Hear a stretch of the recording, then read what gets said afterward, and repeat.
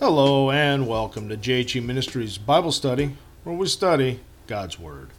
Now, last time in our study of Mark, we see Jesus choosing 4 disciples, and we saw Jesus healing a man possessed with a demon. So today, I want to take a quick look and finish up some thoughts on this man that was healed from a demon. And then we'll start taking a look at Jesus healing Peter's mother-in-law. So if you will, turn to chapter 1 of the Gospel of Mark, verse 28, and let's get into it. Now, this story of Jesus healing a demon-possessed man is also told in the book of Luke, chapter 4, verses 31 to 37. But let's take a quick look at this passage for some comparison. Verse 31 of the book of Luke, chapter 4, begins, "Then he went down to Capernaum, a city of Galilee, and was teaching them on the Sabbaths. And they were astonished at his teaching, for his word was with authority. Now in the synagogue there was a man who had a spirit of an unclean demon, and he cried out with a loud voice, saying, 'Let us alone. What have we to do with you, Jesus of Nazareth? Did you come to destroy us? I know who you are, the Holy One of God.' But Jesus rebuked him, saying, 'Be quiet, and come out of him.' And when the demon had thrown him in their midst, it came out of him and did not hurt him. Then they were all amazed and spoke among themselves, saying, 'What a word this is! For with authority and power he commands the unclean spirits, and they come out.' And the report about him went out into every place in the surrounding region." This is Jesus' first recorded miracle in Capernaum after making the town his headquarters.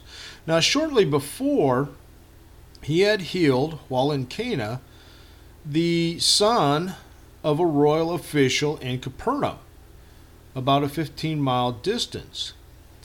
And now, in this account, we see that the evil spirit had the ability to possess the body of a man with the intent of tormenting and destroying him. This demon spoke through the man. This demon, recognizing Jesus' divinity and calling Jesus Holy One. Now, Jesus commanded the demon to be quiet and to come out of the man. And the evil spirit, knowing Jesus' authority over Satan and all demonic spirits, immediately obeyed Jesus' commandment, and he left the man's body. Jesus would not let the demon speak of his deity. He wanted to demonstrate to the people, through his teaching and his actions, that he himself was the long-awaited Messiah before he declared himself the Son of God. Now that's going to end our thoughts here on the demon-possessed man, but let's move in to Peter's mother-in-law, who Jesus heals, with chapter 1, verses 29 to 31. So follow with me as we begin verse 29, where it says, "Now as soon as they had come out of the synagogue, they entered the house of Simon and Andrew with James and John. But Simon's wife's mother lay sick with a fever, and they told him about her at once. So he came and took her by the hand and lifted her up, and immediately the fever left her, and she served them." Now, immediately, the word immediately is one of the characteristic words of this gospel. And it's especially suitable for the gospel which stresses the servant character of our Lord and Savior Jesus Christ. Now, as we take a look at verses 29 to 30 here, from the synagogue, our Lord Jesus went to Simon's house. And as soon as Jesus arrived, he learns about Simon's mother-in-law, who is laying sick in bed with a fever. Now, verse 30 states that they told him, who is Jesus, about her at once. They wasted no time in bringing her need to the physician's attention, if you will, the physician being Jesus, because he heals all. The eyewitness details of the next story suggest its origin with Peter, who after all had a special interest in what occurred. Peter also was renamed, or Simon, who was renamed Peter. Now after Jesus left the synagogue, he goes to the house of Simon, who is Peter, and to Andrew, where Peter's mother-in-law is laying in bed with this fever. And we see in verse 31 that Jesus' healing of her is described simply, yet with interesting detail. Jesus went to her. Jesus took her hand and helped her up. This cure that Jesus did was instant. It was complete. Because after this had happened, she gets right out of bed and she begins to serve the needs of her guests. And without a word, Jesus doesn't say a thing. Jesus took her by the hand and helped her to her feet. She was cured immediately. That's very important to understand, that she was cured immediately. Because ordinarily, a fever leaves a person in a weakened condition. But in this case, Jesus not only cured the fever, but he gave her immediate strength so that she could get up and serve her guests that came to her house. She served them. Every sick person who is restored, whether in an ordinary or extraordinary way, should hasten to consecrate to the service of God the life that is given back to them. A great many persons are always sighing for opportunities to minister to Christ, imagining some fine and splendid service which they would like to render. Meantime, they let slip past their hands the very things in which Christ wants them to serve him. True ministry to Christ is doing first of all and well one's daily duties. And it's noticeable that in each of the healing miracles, the Savior's procedure is different in them. And this reminds us that no two conversions are exactly alike. Everyone must be dealt with on an individual basis. That Peter had a mother-in-law shows that the idea of a celibate priesthood was foreign to that day. It is a tradition of men which finds no support in the Word of God, and which breeds a host of evils. Now let's take a quick side note here. We have the site of Capernaum, because I want to talk about Capernaum, the synagogue, and the house of Peter. Now the site of Capernaum was the home base of Jesus during his earthly ministry, and it's located on the northwestern shore of the Sea of Galilee. Jesus performed many miracles there. 3 of the disciples were from Capernaum, and Peter and Andrew had evidently moved there from Bethsaida. Now, fishing was probably the major trade, although it is possible that there was olive presses and grain grinders, and so there must have been some olive oil produced, some grains there as well. And the village sat astride the international trade route that ran from the Mediterranean Sea to Transjordan and Damascus. And it seems that a customs station was located there because of its proximity to the Jordan River and Philip the Tetrarch's territory. In spite of Jesus' remarkable works and teachings, the people didn't repent. And Jesus predicted that Capernaum would go down to the depths in judgment. Now, I want to give a quick thought here on the synagogues. They were the large, beautiful, white limestone synagogues that have been known for years, and they probably date to the 4th century AD. In recent years, the Franciscan fathers who have excavated below the synagogue have found the black basalt, 3-foot high foundation walls of an even earlier synagogue, probably dating back to the 1st century AD. And this indeed may have been the very synagogue built by the centurion and the one in which Jesus preached. Now, we see in excavations of residential areas in the village of Capernaum. And this leads us into the house of Peter quickly.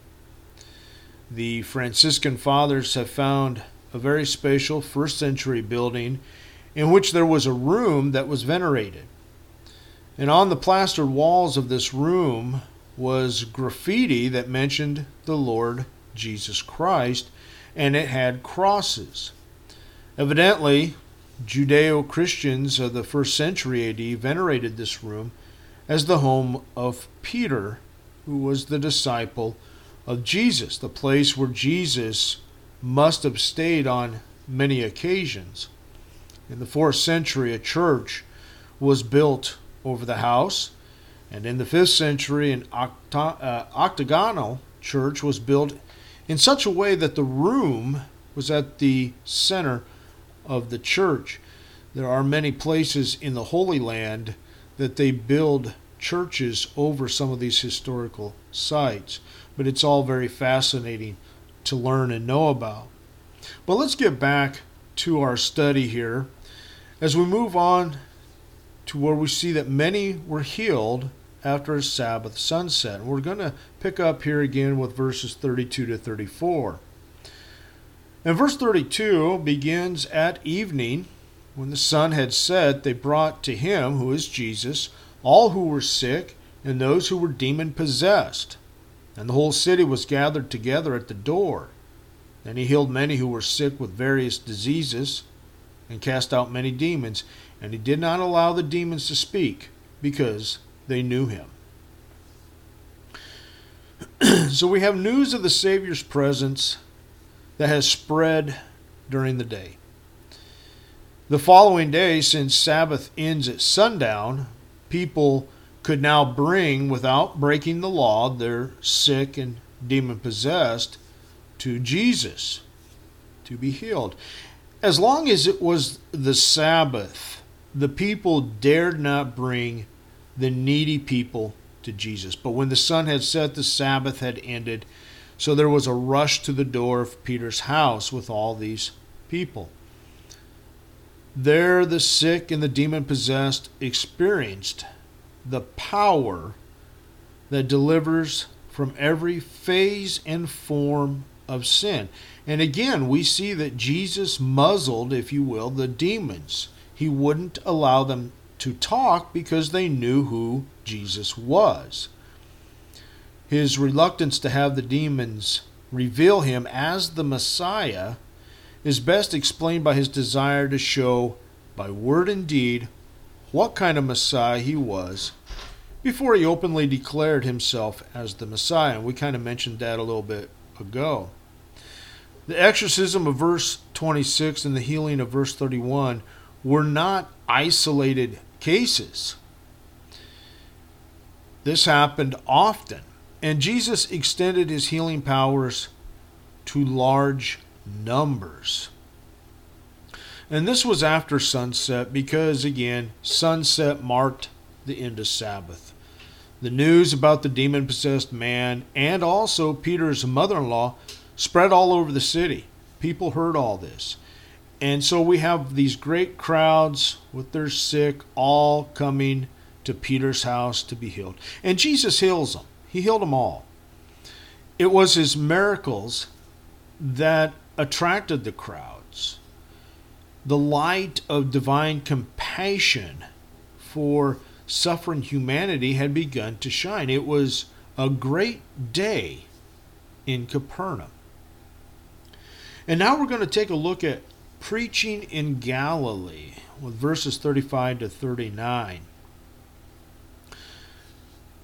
Verse 35 begins, "Now in the morning, having risen a long while before daylight, he went out and departed to a solitary place, and there he prayed.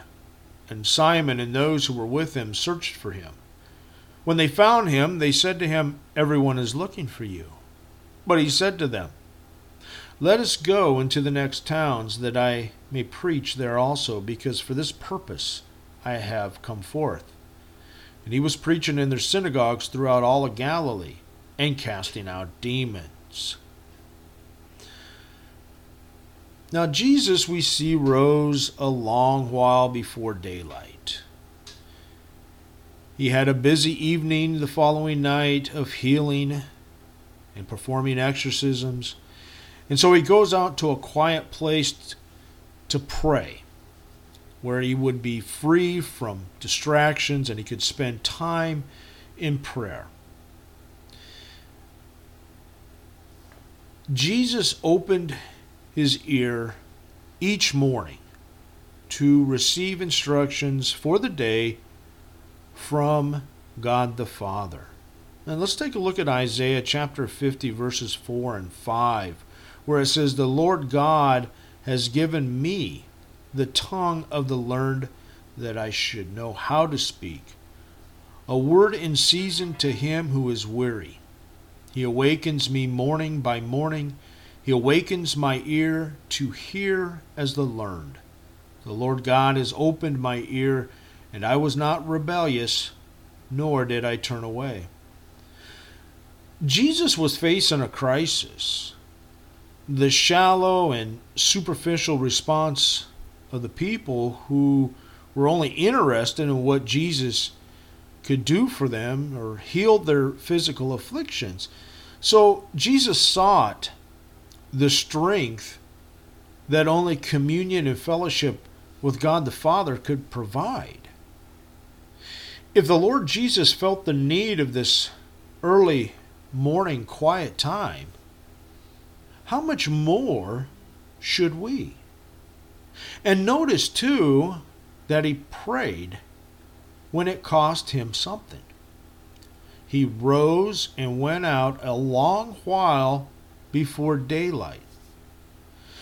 You see, prayer should not be just a matter of personal convenience, but it should be of self-discipline and sacrifice. Does this explain why so much of our service is ineffective?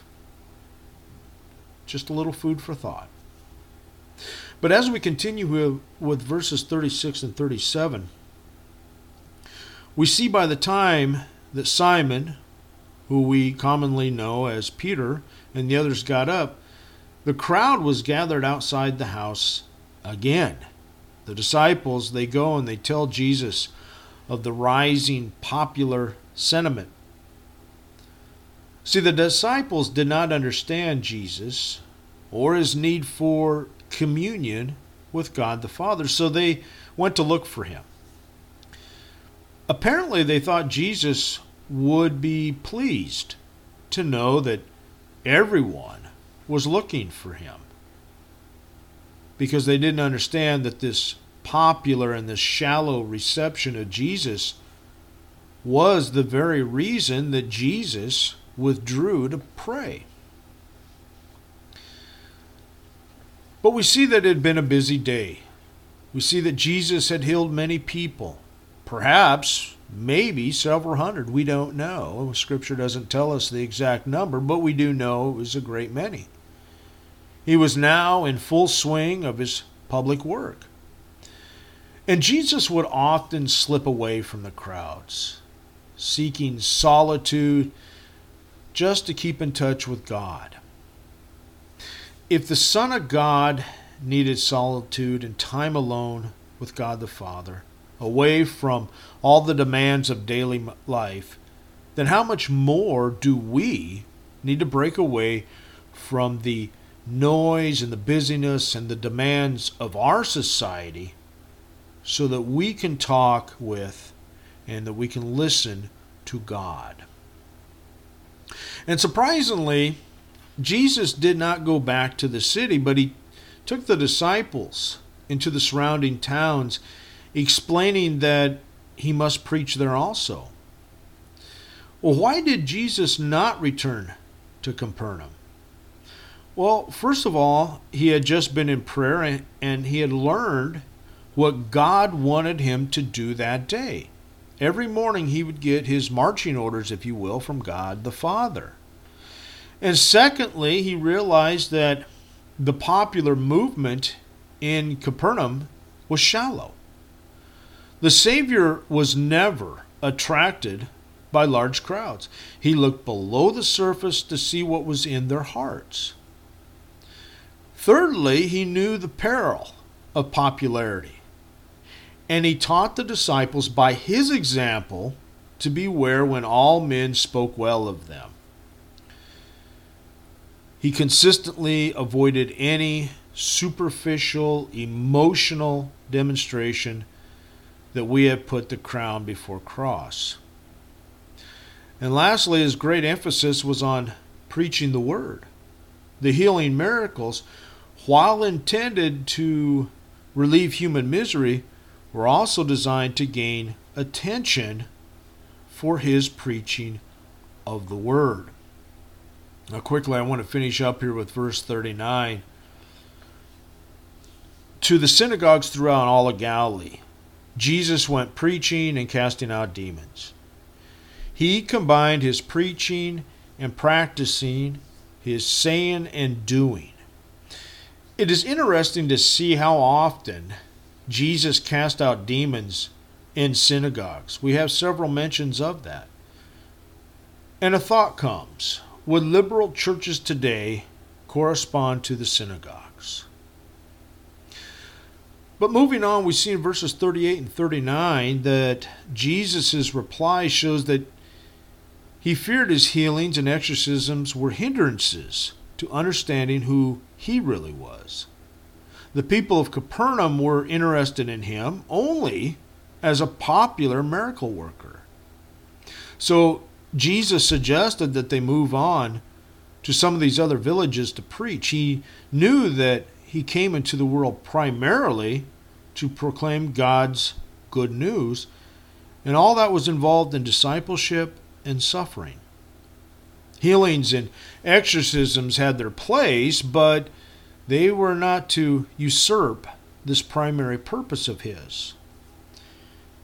If Mark wrote his gospel to refute a Christological heresy that placed too much emphasis on Jesus as a miracle worker, the relevance of these verses is then clear. And Jesus made many trips. He always returned to Capernaum. Now, Galilee was crossed by famous international highways on which merchants traveled between Egypt and the Euphrates. And one of these highways passed through Capernaum. And later, the Romans would pave some of these most important international highways that would run through Palestine. But in Jesus' day, all these roads were still unpaved. They were dusty and dirty in the summer. And sometimes in places, because of the rainy season, they would be muddy and sometimes hard to go on. But that's all the time we have for today. I want to thank you for being here with me. Next time, we will talk about Jesus who cleanses a leper. So until next time, God bless you. And keep living Christian strong.